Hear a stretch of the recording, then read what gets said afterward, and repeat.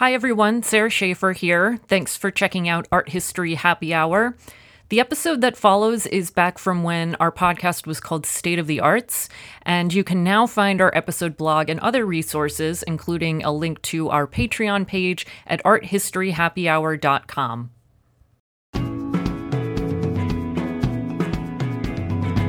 Welcome to State of the Arts, the podcast that explores how art and its history shape our world today. My name is Sarah Schaefer. And I'm Tina Rivers Ryan.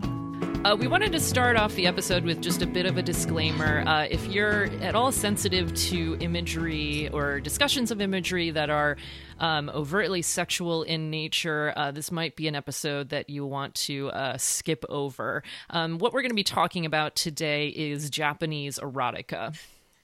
And in order to help us do that, we have a very special guest with us.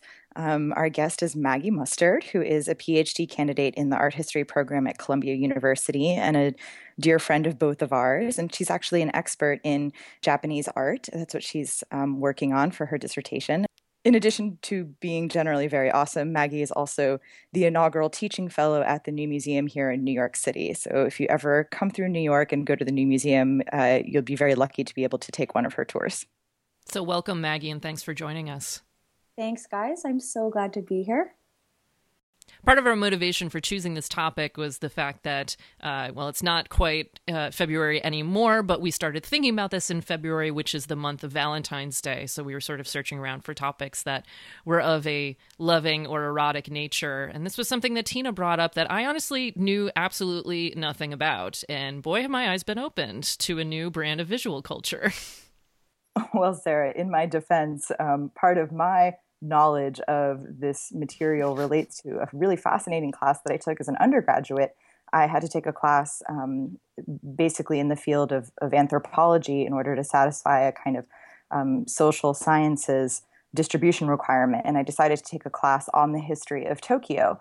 And so I was really lucky that I studied with a professor who wanted to present the history of Tokyo in a very multifaceted manner, looking at the not only the political history and the economic history, but also the visual history. So that was my introduction to this material, but I'm very excited that now we have a real expert to talk to us more about it today.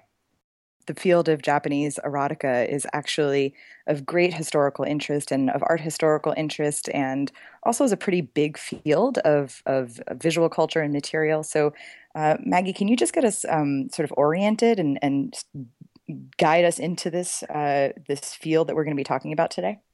Yeah, absolutely. I mean, you're totally right. Erotica within the history of Japanese art is a very wide-ranging variety of both sort of media and of sort of historical time periods. We have evidence that there was erotic art is going as far back as the medieval period. And of course, it continues today, even into the contemporary era. I don't know what you're talking about. But there is a time period, I think, in particular that, some of our listeners might already actually be aware of, where erotic art and sort of popular culture and popular art in general all intersect in a really interesting way. And it's a period that is known as the Edo period. It's a historical period, but it's also really important in terms of the formation of certain art forms, one of which happens to be a really sort of like flourishing period of erotic art. So in order to talk about this particular form of erotic art in the history of Japanese art, you have to sort of know a little bit about why this period is so interesting. So the Edo period is a pretty long period in the history of Japan as a country. It's about 250 years or so. It ranges from about 1600 to 1868. And what's interesting about it is it's a period of really interesting and sort of rapid socio-political and economic changes. It's also really sort of singular because of the fact that Japan is actually physically closed off to from the rest of the world for about 200 years.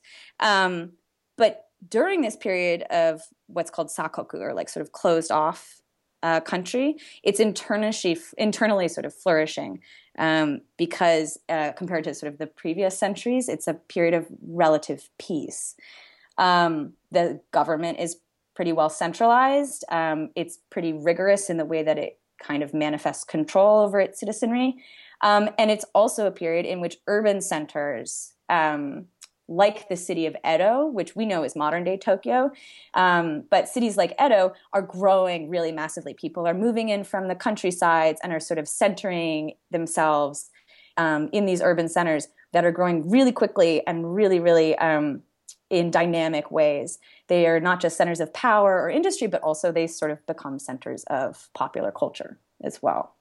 So one of the results from this sort of massive explosion in urban culture is actually the development of a kind of like an entirely new class and they're primarily merchant class. They're called chonin. And you could, I guess, like as a kind of example in Western culture, you could think of them as sort of like new money, right? Mm-hmm. Like they have a disposable income. They have some travel allowances within the country, although limited, but they do have some.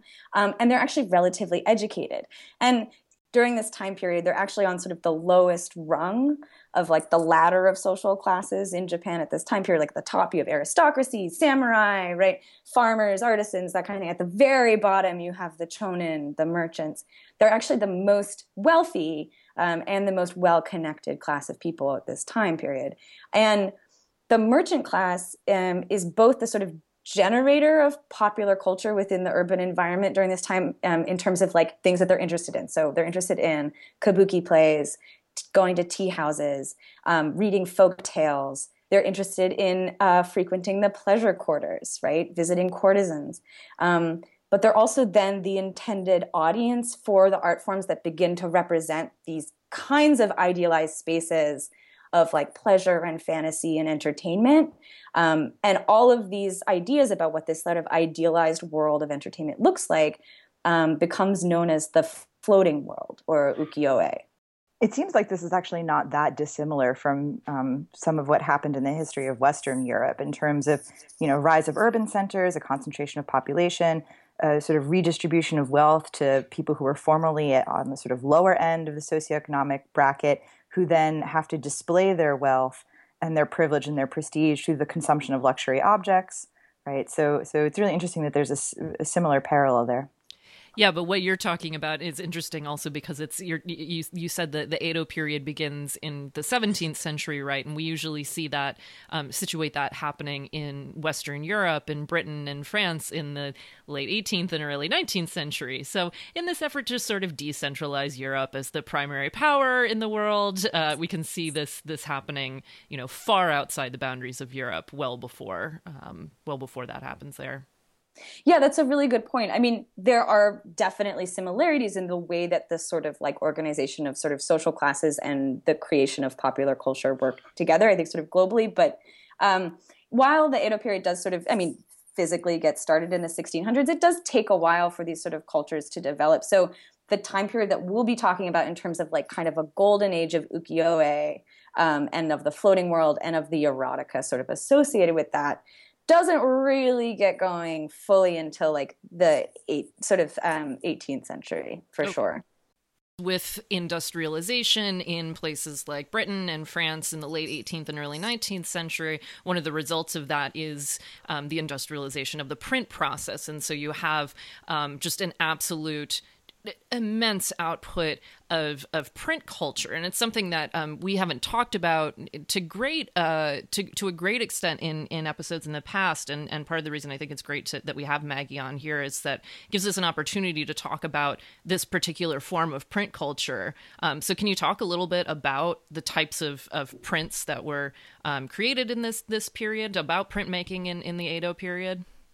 Yeah, that's the most important thing about ukiyo-e, which is sort of pictures of this floating world, is that it's not exclusively print culture, but it is predominantly print culture. And that's sort of one of the most important characteristics about it. So in Japan at this point, even though it's not the kind of print culture that we see in the West it's sort of contemporaneously, these are woodblock prints. So that means that even though it might not be fully industrialized in the way that we think about it in the West, they're still mass reproducible images. And that's the most important characteristic of them. They can be easily reproduced in a high number of runs.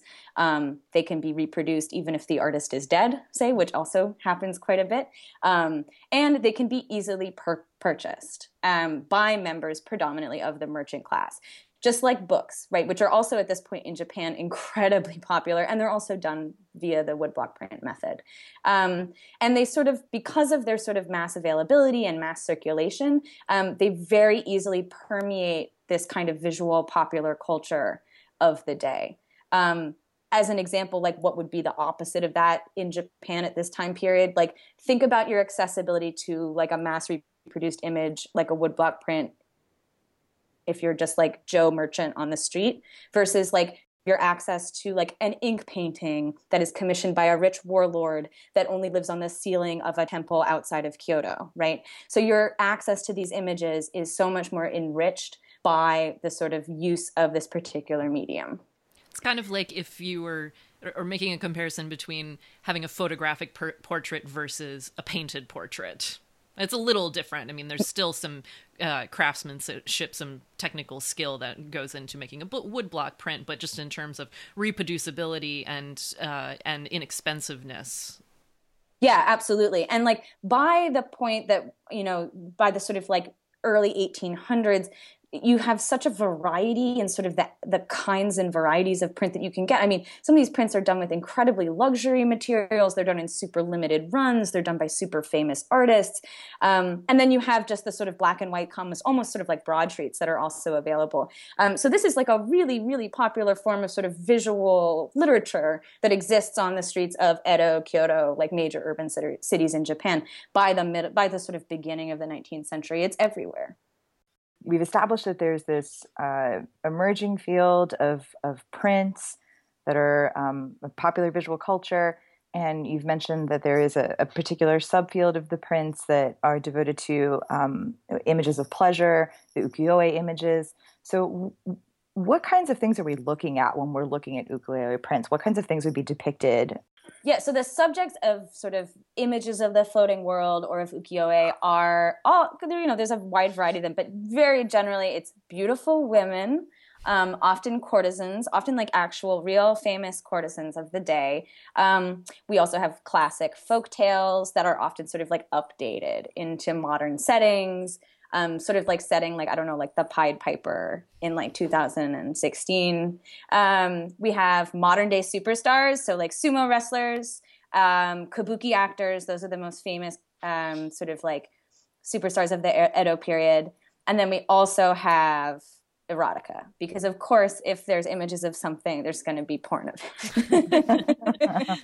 So it's not just the internet that's made for porn. It's not just, it's all creative industry. So there's actually a whole genre of ukiyo-e prints that kind of align with a form of erotic art that kind of previously existed but never was nearly as popular as it was in this time period. So it's called shunga, S-H-U-N-G-A, and it means spring pictures. And spring, like the word spring, is one of many, many poetic euphemisms for sex that is used during the Edo period. So kind of like in English. Yeah, I mean, like language is really lovely that way. And they do, and also I have to say, like in the Edo period, they're like they really, really love their puns, visual or otherwise. So shunga also literally means like sex pictures, even though the character that's used for it in Japanese is spring. So the sort of genre of shunga did exist from the medieval period onwards, but it really only does begin to flourish in popularity and quantity during the Edo period, which is again due to the merchant class and the increasing quantity and sort of like ease of producing these prints. Interestingly, there are records from booksellers during this period, because they did keep really good records, that shunga was absolutely enjoyed by men and women alike, and from a variety of classes. Even though it was predominantly the merchant class, we have records of everyone from samurai to sort of like Joe Schmo off the street, sort of purchasing well-known albums or collections of shunga during the Edo period. So that's really fascinating. There was like no social interdiction, no no sense that it wouldn't be proper for a woman or for a high class person to look at this stuff. It was really just like everybody gets their porn. Actually, there were people that had problems with it, and it was predominantly the government. There were a series of edicts passed throughout the Edo period of sort of like varying efficacy that had within them sort of decency laws. And a couple of them were really effective in terms of like making sure that publishers had to censor these things or couldn't even publish them in the first place.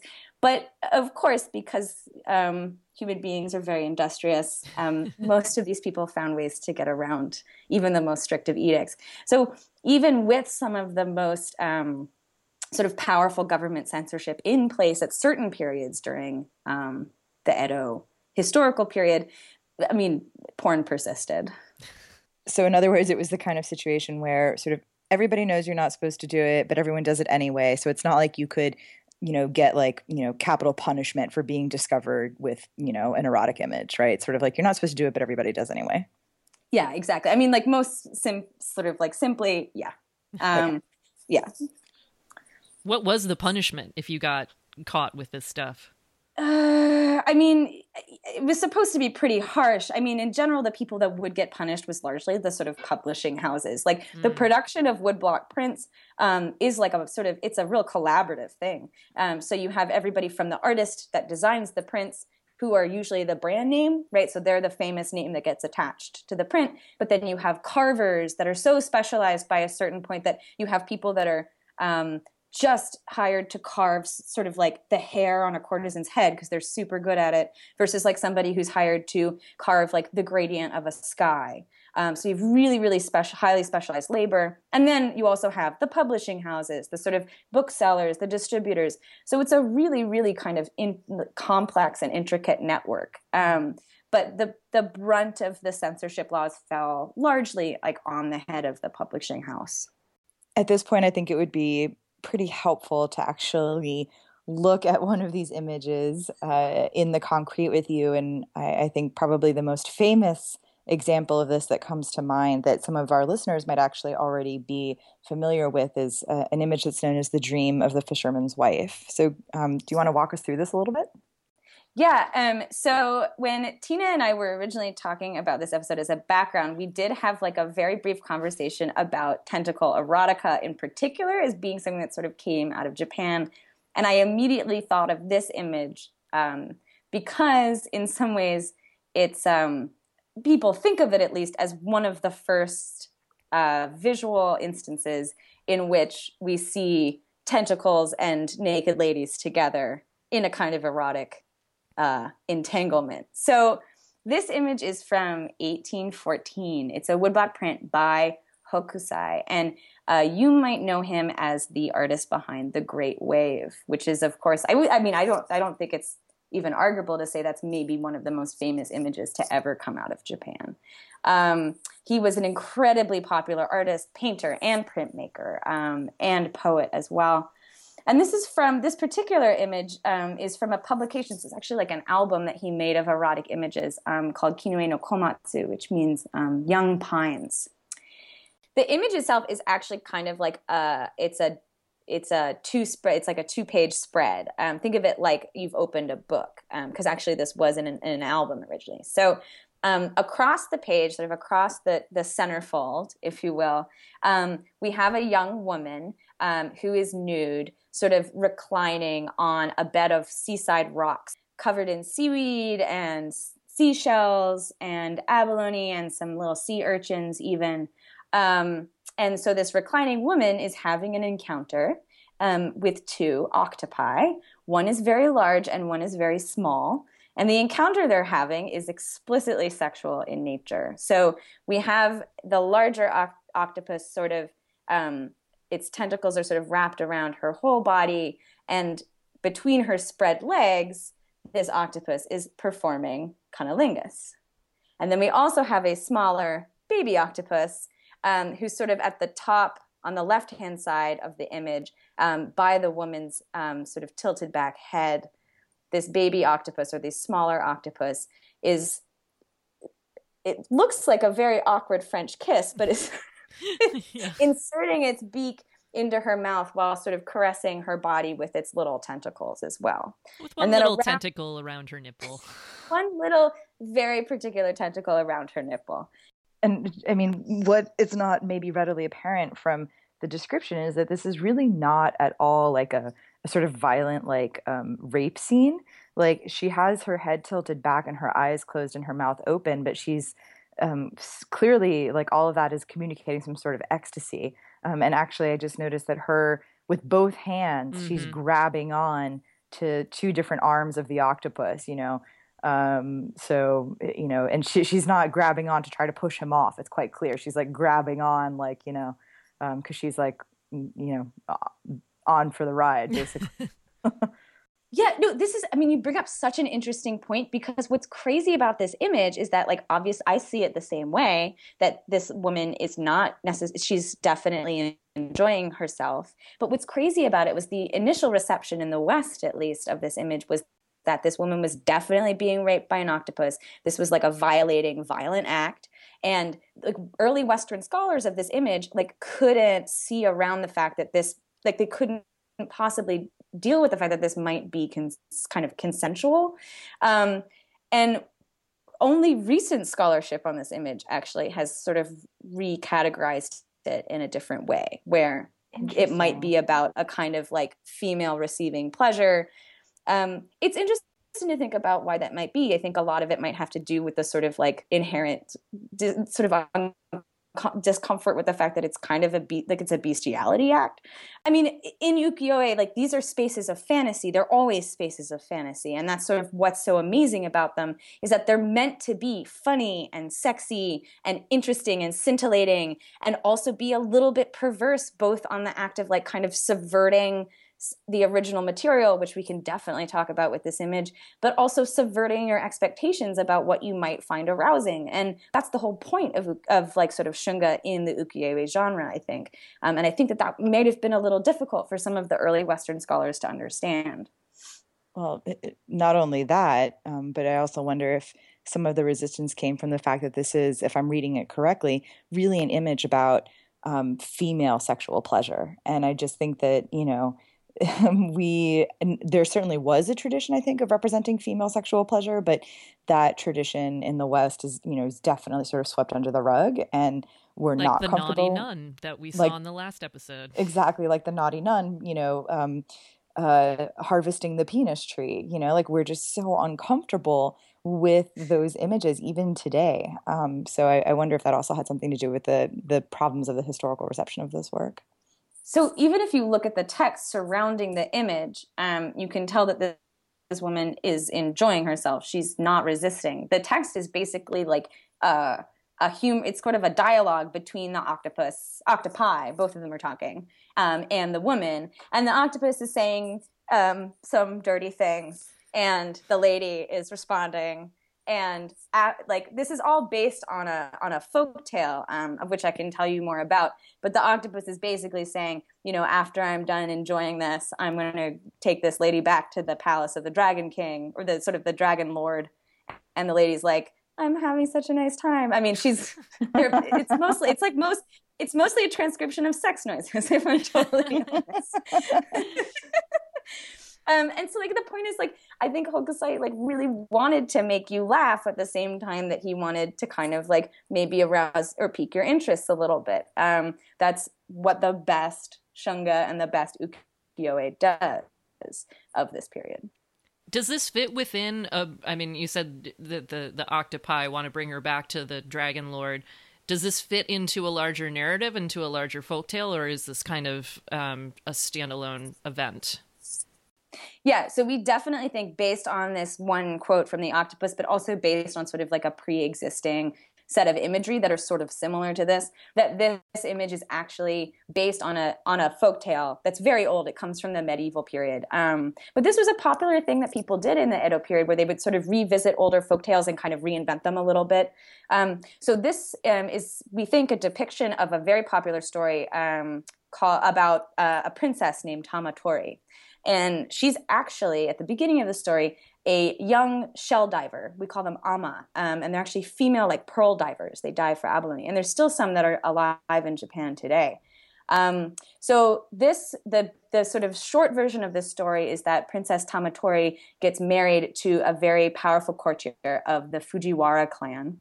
And in order to steal back a pearl that has been stolen from her husband's family, she dives into the ocean to steal the pearl back from the dragon god that lives under the ocean that has stolen it from her husband. In the original story, the Ama diver, or Tamatori, she retrieves the pearl successfully from the lair of the dragon god, but then is pursued by an army of the dragon god's creatures, so like sea creatures, and eventually the visual narrative definitely turns some of these sort of members of the sea ocean army into octopi. So the dragon god sends this army after her, and in order to hide the pearl, Tamatori cuts open one of her breasts, and she hides the pearl inside it. And because of this, she's able to make it to the surface safely, where her husband is waiting for her on a boat with all of his clan, and they get the pearl, but then she dies in his arms, sort of from her self-inflicted wound. And this element of the folktale, I mean, the original story is sort of largely seen as a very moralizing Buddhist parable, right, about the self-sacrificing virtue of women. So what's really interesting, what Hokusai has done here is sort of subvert the sort of like the virtue of women, right, into a very interesting sort of act of receiving pleasure. And because this is something that happened a lot in this time period, they would take some of the most formative, moralizing, popular Buddhist parables or folk tales and deliberately pervert them in more ways than one, right? And it works because people would know these stories. They'd know the motifs and the imagery, particularly, say, people of the Chonin class. They are well educated enough that they would know these sort of like cues to very popular folk tales. And they would get the multiple levels of these jokes. So they would get that this is a very scintillating erotic image that's really original and like really interesting and maybe a little bit perverse. But they would also get the fact that it's like extra perverse because it's sort of perverting this religious moralizing tale. I just wonder, since you said that they're so into wordplay, I wonder if there's the same association of pearl with parts of the female anatomy, because it seems to me like the larger octopus is definitely enjoying her pearl right now. Well, not just pearls, but octopus. I mean, yeah. Huh. No, there's so much wordplay. Like for a wabi, or the word for abalone, or the sort of like the shell, is also is a euphemism for female genitalia as well. Not just in this time period, but going very, very far back.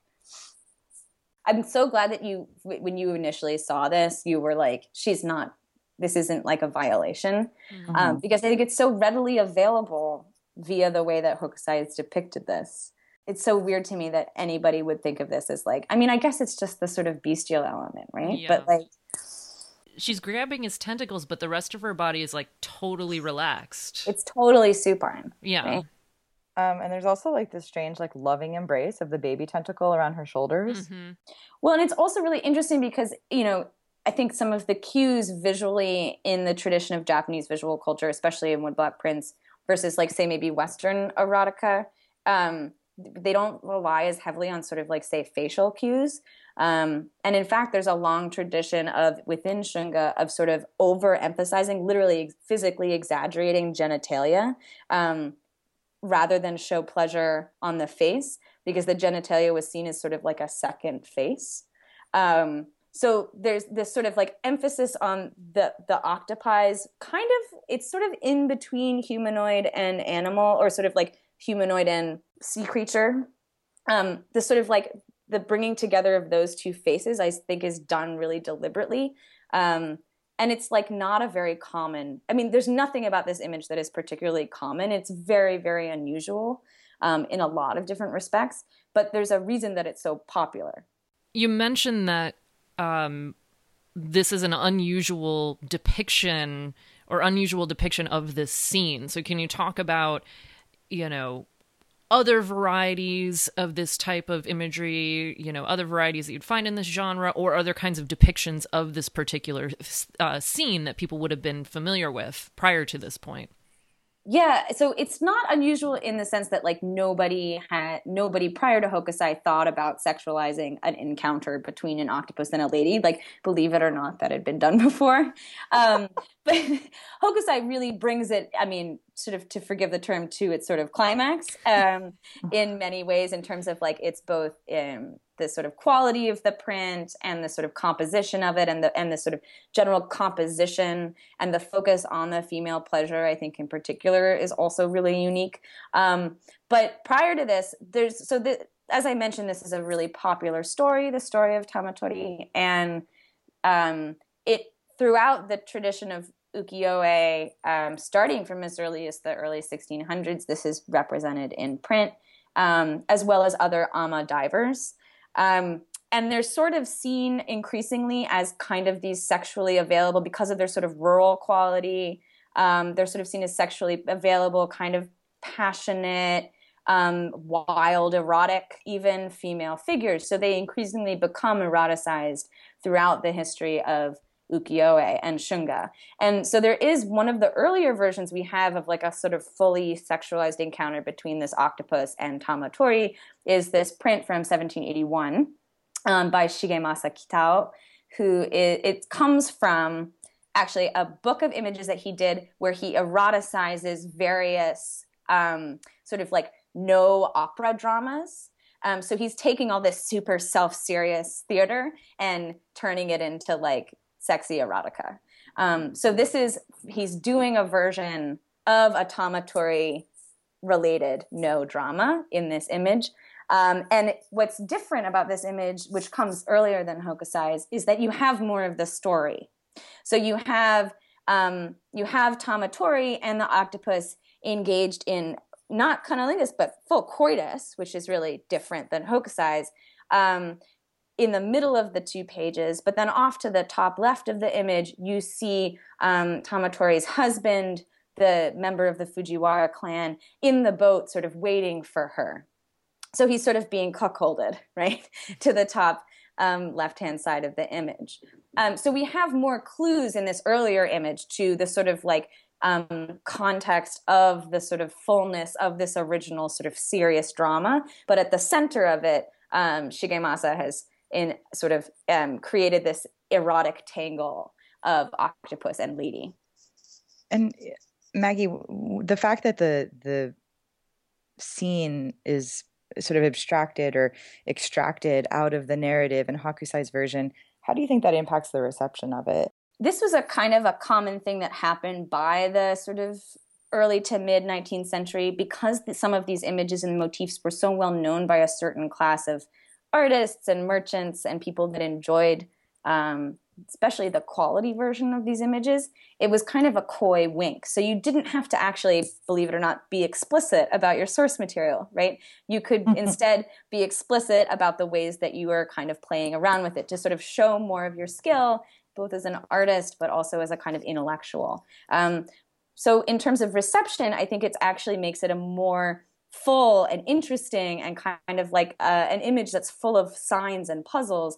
And the idea is, if you're in on the joke, you're one of us, right? If you can really fully plumb the depths of what this image is about and get all the connections, you have more of a full experience with it. So in some ways, it makes it much more than just pornography. In other words, it seems that the image is serving sort of two functions at the same time. It's both sexually titillating, but it's also kind of validating the erudition and the acculturation of the viewer, that basically the viewer gets to say, wow, I'm so sophisticated and so smart that I get what's going on here. Yeah, absolutely. And I think that's part of the joy of enjoying this kind of image is that, yeah, it's might be physically arousing or scintillating or sexy, but it's also part of your culture. And it's part of this sort of like ongoing conversation of images that sort of form the network of a world of entertainment and pleasure around you. And it's also really important to note that the artists that are doing these prints aren't porn artists. They're the most important artists of the time who are doing woodblock prints. So Hokusai, famous for the Great Wave, right? One of the most important artists of the Edo period, also did a lot of shunga. Other artists, the biggest names in woodblock prints, they all did erotic art. Part of it is it's probably really fun to do because you get to play around with some of these ideas. And obviously the human body is really fun to play with as an artist. I think that sort of crosses cultures. And as you mentioned, everybody's going to buy porn, so you're going to make money off of it. That's the other thing. It's guaranteed bestseller, right? Like you're always going to have a buyer for the shunga. And that's a hugely important part of it. I mean, yeah, these are professional artists that now we regard really highly within the tradition of image making in Japan. But at the time, I mean, they were just trying to make a living. So one way to definitely be able to feed your family is through erotica because you know it's going to sell really well. So I'm actually really interested in the sort of slippage of terminology because we've been calling it erotica, but as you've just established, you know, this stuff is being made by sort of the most well-established, well-known, and well-respected, quote-unquote, fine artists of the time. So this is really foreign from, or maybe it's not. I wonder. I was going to say this is really foreign from how we operate today because we think of like filmic pornography, or even like pornographic magazines as being produced by photographers and filmmakers whose artistry we don't really respect. But I say that and then I wonder because I think of how many like avant-garde films actually have explicit sexual encounters. And just off the top of my head, the one thing I can think of is Last Tango in Paris, which like has not only erotic imagery, but like the kind of erotic imagery that will scar you for life, and in fact ruined the lead actress's career forever and ever. And yet, you know, that's like a perfectly legitimate, like, you know, fine art film to watch. It reminds me of, as I've been looking into this stuff, it's been reminding me a lot of an episode of a show I love called Coupling, where one of the male characters, it's discovered that he watches porn, and they have this at a dinner party, this whole long discussion about what makes porn and what makes erotica, and they have him describe this, what had been called a porn film, in a context that would make it seem more like erotica. And it was through language that was of a more elevated discourse that was what put it potentially into the realm of erotica as opposed to porn. So it's this, like you say, it's like the slippery discourse. Where is the line? And it's always fluid. It's fluid in every culture. Yeah, no, even what Tina was saying about sort of the slippage in contemporary, even like fashion photography in particular. I think of someone like Terry Richardson, where it's sort of all in the eye of the beholder in terms of like whether his imagery is fashion forward and avant-garde or is just sort of like straight vulgarity, or whether it's... Or Helmut Newton, even right at the time. And I think you're right. Or Robert Mapplethorpe. Or Mapplethorpe. Right? Or Sally Mann. Sally Mann. Turns out the exceptions might actually be the rule. But, yeah. Right. Okay. But I think you're right that this slippage always exists. And with this particular art form, it's interesting because ukiyo-e in and of itself sort of operates in a kind of liminal space between high and quote unquote low art. It's definitely a form of popular culture during the time period. But that's a sort of a term that we're imposing on it from our sort of modern and largely Western points of view. And, you know, it has as an art form or as a form of sort of like cultural expression that is being studied by the scholarly community. It's only recently been received as something sort of like worthy, really, of being studied in its own right. So can you give us some examples of that? Like, what's the scholarship look like? Or, you know, where are people seeing this material crossing over into the sort of more mainstream discourse of art history? Yeah, I mean, in the early 20th century, when the Western world was literally discovering Japanese art, there was, you know, nobody was considering ukiyo-e. In fact, like, prints were used as packing material to send paintings and other sort of more valuable objects that were worthy of study over to the West. there's lots of sort of like apocryphal narratives about that's how they got discovered. But I don't know if that's necessarily true. In fact, you see ukiyo-e becoming more popular with Western collectors after World War II, and especially after the Vietnam War, which is kind of for obvious reasons, that there's a lot of Western soldiers being stationed over in Eastern and Southeast Asia, and some of them go into collecting, honestly. And there's just more of a conversation happening between these two sort of like spheres of the art world. So it's really only post-1960 that you see any interest in studying ukiyo-e in a scholarly community. And really much later than that, honestly. Like collecting starts usually in the 70s in America, I would say, of woodblock prints. And then in the scholarly community, you see a kind of like conflation with scholars that are interested in studying more popular culture elements alongside a resurgence or like an actual interest in studying woodblock prints as a form of art making at the same time. I would have to imagine that there is, among some communities, resistance to the recuperation of these images as high art. Is that something that, are there examples of resistance to these images in, exhibitions and scholarship and popular literature in the West? Oh, yeah, absolutely. And I think, in particular, the shunga, like sort of subgenre of erotica has had to fight really hard, or people have fought really hard for it with sort of limited success.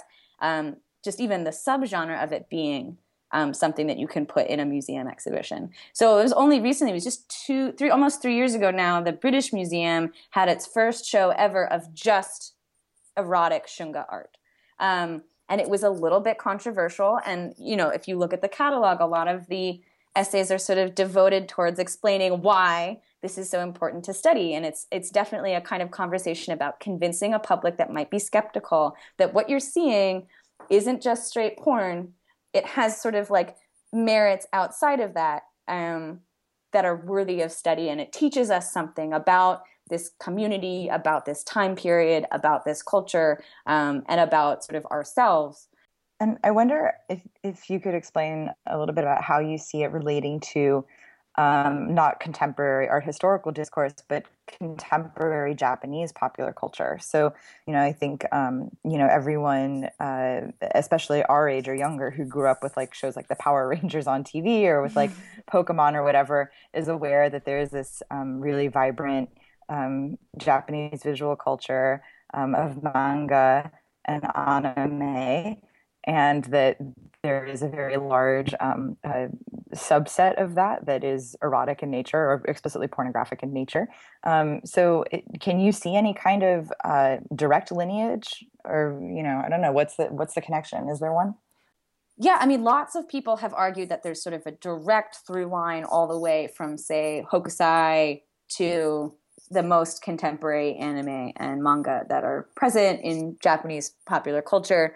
I mean, I think more like anything, it's more complicated than that. But, as a general rule, we do credit Hokusai, our Dream of the Fisherman's Wife friend, with publishing a group of images that he first called manga in around the same time as actually the Dream of the Fisherman's Wife, around 1814. And the word manga actually just means sort of like whimsical pictures, or sort of like fun pictures. In terms of like a very direct connection between sort of the erotica subset of Japanese popular culture and sort of what we are seeing in shunga, I think there is like a similar relationship between the two. But it also develops from its sort of own time period. And I'm certainly not an expert in any way on Japanese pornography in like a contemporary way. Are there experts on Japanese history? I mean, maybe not in art history, maybe in other fields. Maybe in other fields. But you can see sort of like similar things happening in terms of the ways that certain ideas and subgenres like develop, I think. So like even just thinking about the idea of tentacle erotica existing in a contemporary and modern sense, which we all know it sort of does, especially in the Japanese context. People have tried to draw a direct line from Hokusai's Dream of the Fisherman's Wife to modern tentacle porn, if you can call it that.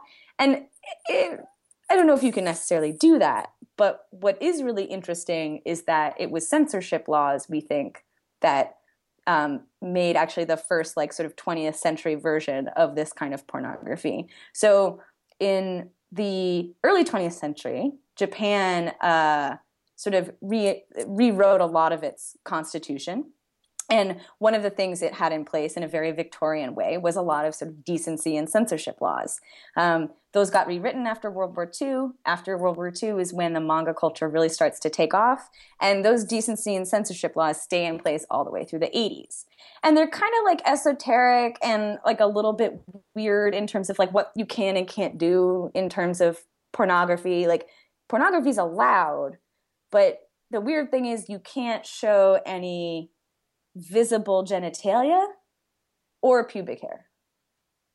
Which so there is in this Hokusai image for sure. Right, exactly. So in the 20th century, this becomes like a no-no, and it's really hard to publish or produce pornography that has these elements in it. So you get a lot of like little censorship bars that over images that sort of like half cover the thing. You get no pubic hair. But this one artist in the sort of mid-'80s, I think it is, his name is Maeda Toshio, comes up with like kind of an ingenious way to get around these censorship laws, where he realizes like the problem is that there's like a penis and a vagina in the image. What if you like take away the penis and make it a tentacle? Like then the censorship laws don't apply. Because it's not actually a human genitalia.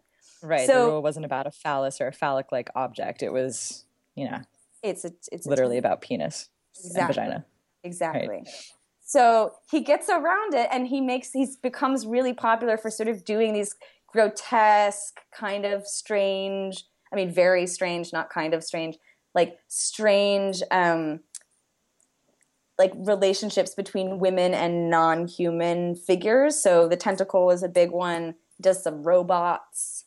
He does some other monsters. So he basically and he creates kind of his new genre of like erotica in the manga genre, where it's sort of, you could think of it as a kind of echo of Hokusai. Well, thank you so much, Maggie, for joining us today. Thank you, guys. This was super fun.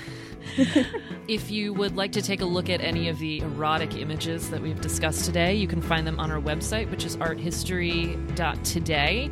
You can also find us on Facebook at facebook.com/arthistorytoday and on Twitter at arthistoday. That's ARTHISTTODAY.